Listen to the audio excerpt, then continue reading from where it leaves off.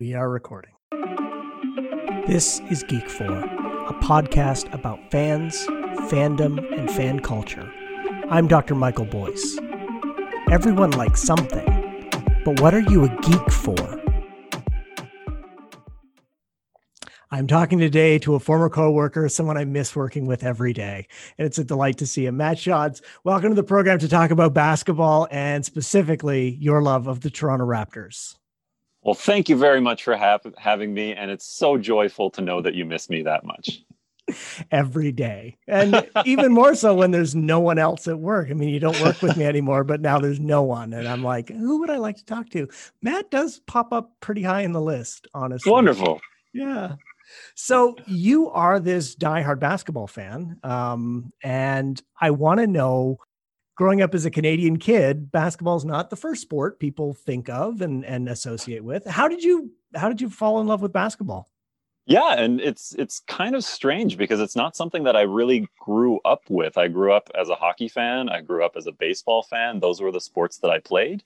But growing up, school wasn't always the safest place for me. I didn't really have a spot within it. But I found that I had a talent at basketball, at least reasonably compared to my peers. So on the playground, I was picked first. In gym class, I was picked first. And it just kind of grew from there that it became something that I enjoyed doing for the kind of social acceptance of it. And then as time passed, it just became more and more until the obsession that we now have today. I'm assuming you were a tall kid.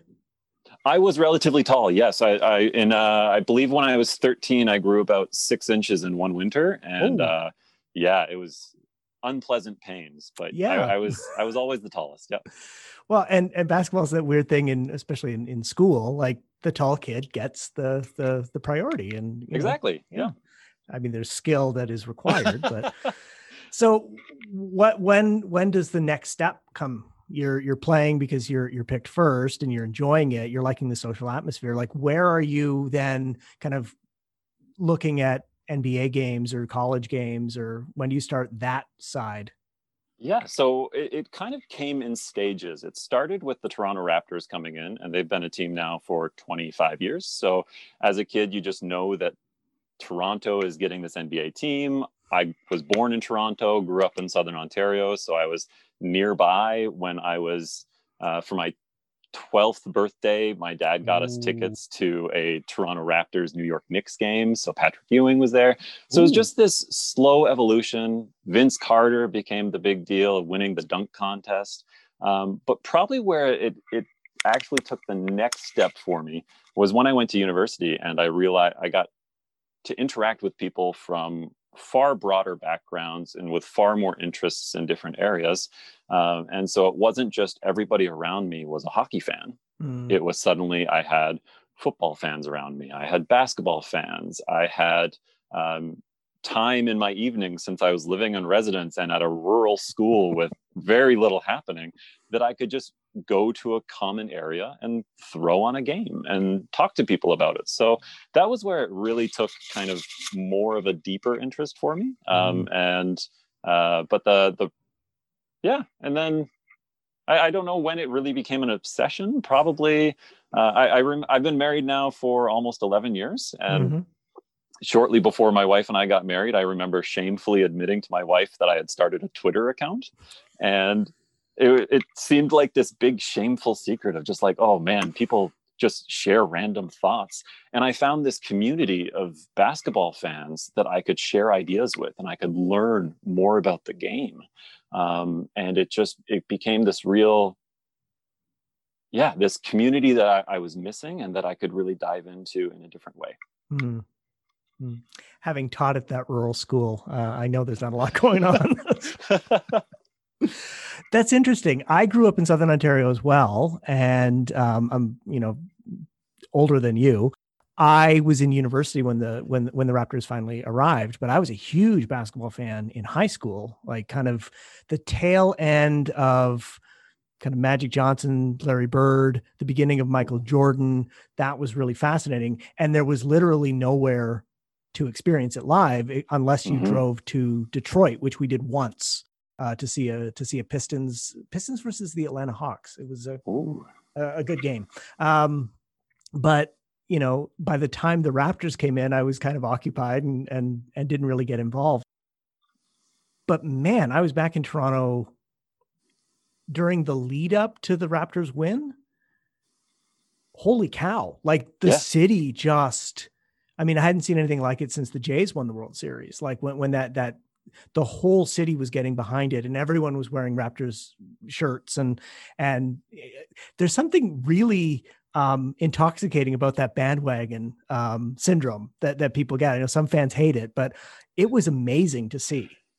Yeah, that was a fantastic time in 2019 on the championship run. So many wild moments. The only Game 7 buzzer beater in NBA history.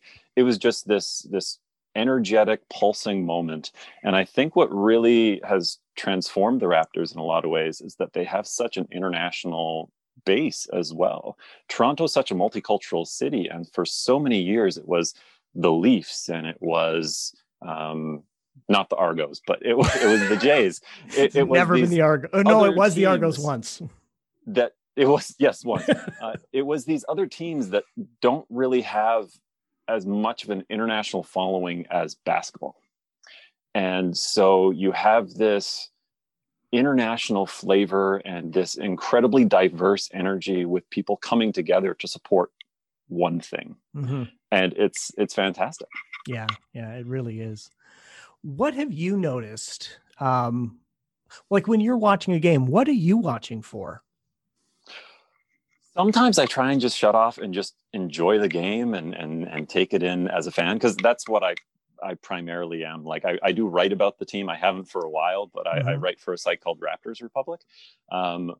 But other times I'm trying to watch, lineups that work. I try and focus in on specific players. There's a few that I particularly like watching because whether they have the ball or whether they don't, there's always something kind of interesting that they're doing to make something work. So people who shine in uncommon ways. It's very easy to notice the person who scores 30 points, 45 points, whatever it is, and has the big explosive night.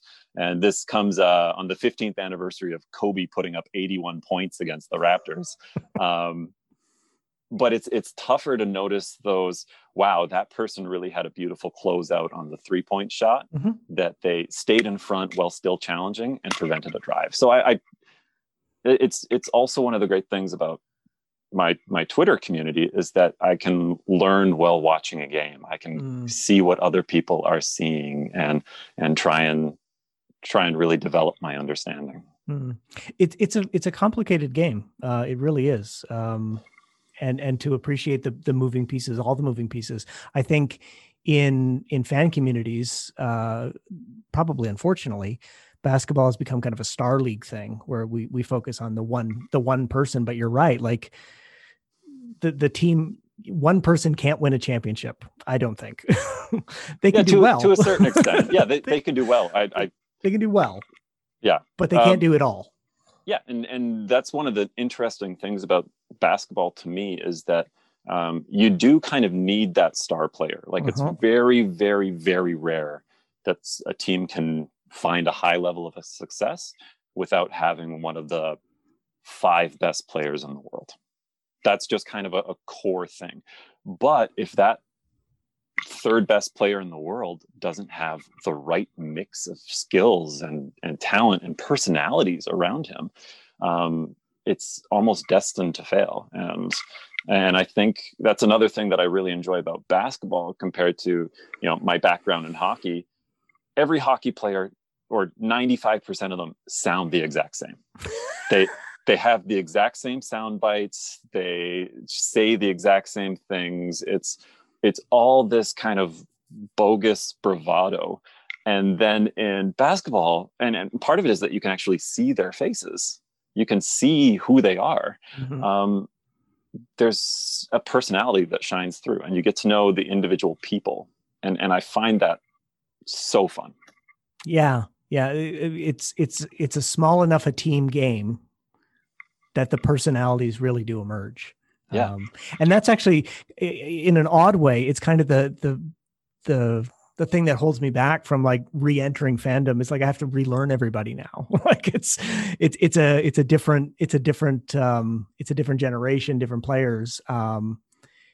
And the people I knew are well long retired. So learning all those new people is kind of like, oh, that's a lot of work.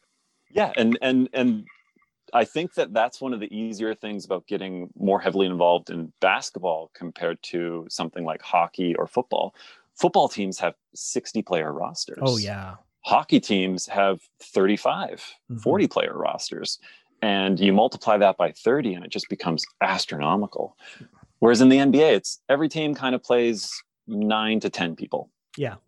So it's more reasonable, but it's still a commitment. And there's still a lot of teams. Yeah. How have you noticed the game change in the time that you've been a fan and watching? Yeah. The big change in basketball probably over the last decade has been the rise of the 3-point shot. And some people talk about it ruining the game. Other people talk about it, kind of saving it and making it exciting. But most teams target specific shots now. So it used to be that there was a little bit more variety in regards to this team might run more pick and roll. This team might run more post up. This team might run the triangle if you're Phil Jackson. So there was a little bit more maybe diversity in regards to what was going on. Whereas now it's somewhat become a math game in a sense. And I'm not a big math person myself, but most teams have hired advanced statistics and people with backgrounds from MIT or very advanced schools. And it's all come down to what is the most efficient way to win a basketball game. And so if shooting 35% from 3-point land from 3 is the equivalent to shooting 70% from 2-point range, well, why take that 2-point shot? Yeah. Why take the less efficient shot? And so the game now more so rotates around, can we take a shot at the rim where it's the most efficient, at the free throw line where it's just like free points, or from 3-point range? So it's about maximizing basically 3 zones. But that brings in kind of the entertaining element of how do teams learn to stop those 3 zones? And so that's where kind of the next shift in basketball is starting to happen. How do you take away the one thing that everybody wants to do? Yeah. It's interesting. I hadn't thought of it that way, but you're right. Like you could take the 2, draw the foul, and maybe get 3, but that's dependent on whether you get fouled, whether the ref calls it, whether you can hit the free, or do you just take the risk and take the 3? And in terms of shooters, the level of shooting is probably higher than it's ever been. Yes. Yeah. But statistically, for a 3-point shot, on average, you are going to get 1 point. Yeah. For a 2-point shot, on average, you might get 0.92. Well, that's a difference of 0.08. That might mean the game for you. So it's a stupid math problem, but it's kind of fun. Math is not exciting. No. And yet seeing somebody line up a 40-foot 3-point shot with the game on the line, it's thrilling. And to see people dive at it just frantically trying to stop somebody that far away from their goal, it's wild. Yeah. Are we ever going to see defense again outside of the playoffs? Well, I would argue actually the 2019 Raptors, I would argue that they are among the best defensive teams ever created in basketball. Okay. Because it used to be a defensive team, you needed to really only stop teams at the rim, because teams took so few shots away from that spot. So you really only needed to focus on one area. Defenses now have to focus on everything. Teams cut more. Teams are lining up from every spot on the floor. You have specialist shooters who are trying to shoot from 40 feet every time. And so the space is just so much broader. And so, yeah, it's tougher to defend now than it used to be, because you have to put so much more effort and concentration into what are we stopping at any given moment. At least Cool. that's my theory. That makes sense. That makes sense. Yeah, I just like, I remember the early days of me liking basketball, kind of the tail end of the Pistons bad boys, where like, you're just never going to see that, and probably shouldn't. Like, I mean, it was No, such a physical game, but it felt like kind of the game moved away from that. But it's interesting that the way you're describing it, the defense has had to adapt to the way people are shooting. the best defensive squads last year actually broke the math in that they were allowing a higher percentage of shots from the more efficient areas. So they were giving up the shots that other teams were wanting, and yet they were still succeeding defensively because they were forcing teams to take those shots well defended. And so it's yeah, I would argue that defense still exists. It just looks a lot different. It looks different. Yeah. Not so much the smacking in the mouth thing. So you start writing for Raptor Republic. Like, how does that come about? How does that change how you're watching the games? All right. So I've probably been writing about basketball for about 8 years. And it started coming out of just, commenting on random basketball forums and talking with other fans. And at that time, I was kind of trying to do this thing that if there was something that scared me for an unreasonable reason, that I was wanting to try it. And I've never dealt with criticism well. And so the idea of me putting something out there, an idea of my own about something that I care about. And about sports. People are a little bit insane about that. Yeah. Made me nervous. And yet I wanted to work on that part of me that was worried about what would people think. And so I saw a site called Hoops Habit was hiring writers. I decided to throw my name into the ring, and they throw just by writing a sample piece, and they picked me up. So I wrote for them for a couple of years. And are you familiar with Bruno Caboclo? I do not know that name. Okay, perfect. That's great. So most years in the NBA draft, which is even a nerdier part of NBA fandom, most years you have a rough idea of who's going to be picked, at least in the first round. Okay. And so you have these analysts, and they will write profiles about 100 different players, even though only 60 will be picked, just so that they're prepared. And in 2014, I believe, I might be getting my year wrong, but anyways, somewhere around there, the Raptors are picking 20th in the NBA draft. So 20th overall. And out of nowhere, they pick a guy called Bruno Caboclo. Even the professional analysts who are hosting the draft know almost nothing about this guy. And there is approximately 2 video clips of him existing anywhere. Wow. And the Raptors had picked this guy out of Brazil. He was 6'10", but he had a 7'8" wingspan. Wow. Was just this physical freak who had started playing basketball when he was around 16 years old.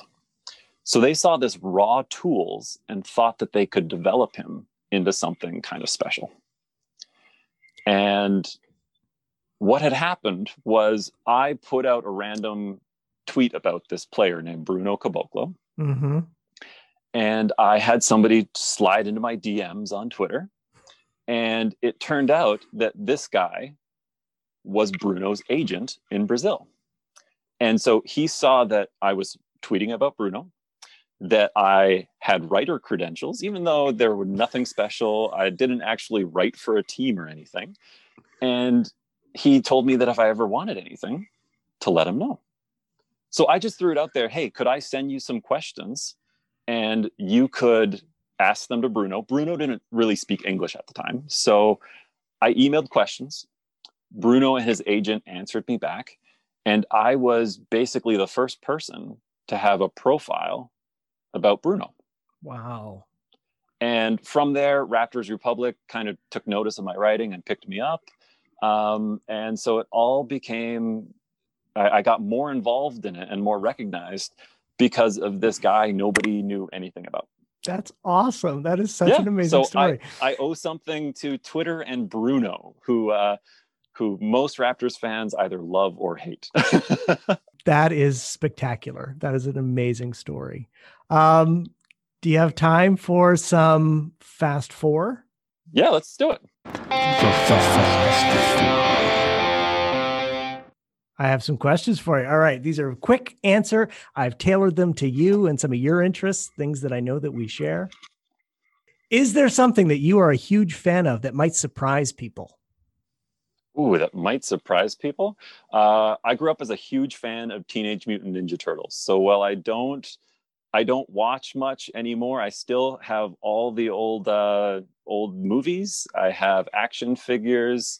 I have about a 2 foot tall Rocksteady that a friend of mine gave me for my 24th birthday, I think. So yeah, huge fan of Ninja Turtles, and I will go watch any movie that they make.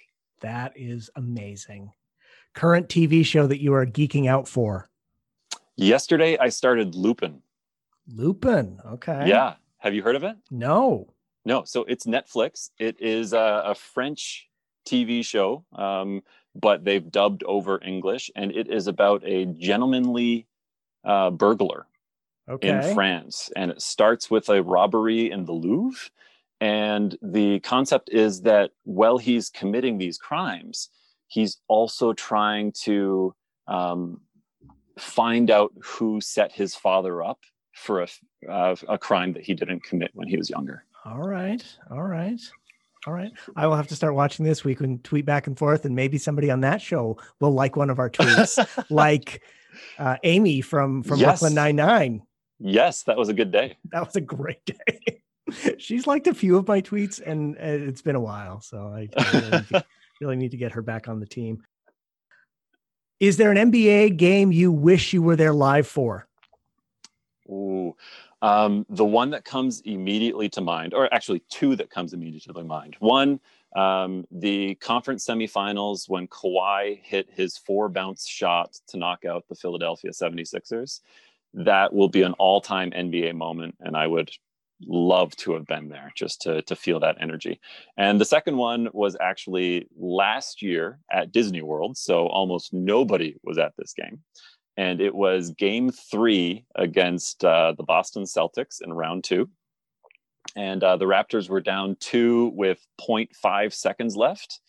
And they inbounded the ball across the court to OG Anunoby, my favorite player. And with 0.5 seconds left, he drains a 3-point shot to win the game.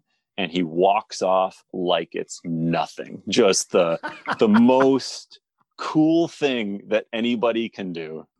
It was amazing. That's a spectacular. Yeah. I would have loved to have been at the 3-point contest where Larry Bird didn't take his jacket off for the same reason. Just that, like, whatever. Like, yeah. And do you know the story of before the game or before that? The who's coming in second? Yeah. He walked into the locker room and asked everybody, which one of you is coming in second, and then just walked out. Like, just what a nasty head case he was. Yep. No, Larry Bird might be my favorite player of all time. Just for that, like, because he had that edge. Just brilliant. If you could compose the best starting lineup of any basketball team, what 5 players are you taking? Best to win or my personal favorite? Either. You pick. Okay. Shaq in his prime would be my center. Just a physical freak who could get up and down the court, and nobody could physically match up with him. I would pick Duncan as my power forward. He's one of the best big men of all time. His mid-range game would still open things up for Shaq, plus defender and passer. For point guard, I know it's biased and he's not actually the greatest, but Kyle Lowry. I love him personally. He's meant so much to me as a basketball fan. Oh, and then shooting guard and small forward. Jordan would definitely be in there. He'd be my shooting guard. Yeah. And for small forward, I probably need a little bit more offense. I'd throw Larry Bird in there before his back problems, because he and Jordan would be psychotic and mentally breaking people. They would harm people emotionally. I love it. Where can people find you on social media if they're looking to follow you? Yeah, you can follow me on Twitter. It's M_Shantz, SHANTZ. And then if I ever do write again, you can read my stuff at Raptors Republic. But even if it's not me, our team is just loaded with talented and smart people, whether it's podcasts, videos, or writers. Definitely check it out if you're a basketball fan. Yeah, I was reading it this morning. It was really good. So I'll link to those in the show notes. Matt, so good to talk to you. Thank you so much. Oh, I've missed our chats. Yes, me too. Maybe when the pandemic is over, we can have lunch together. Oh, I'd like that. I'll pop over for chicken fingers. Thank you for joining me on Geek4. You can follow the show on Instagram and Twitter at Geek4Pod, or me on Twitter at MWBoyce. If you listen on Apple Podcast, click the subscribe button and consider leaving a 5-star review. Be sure to join us next time when we learn what someone else is a geek for.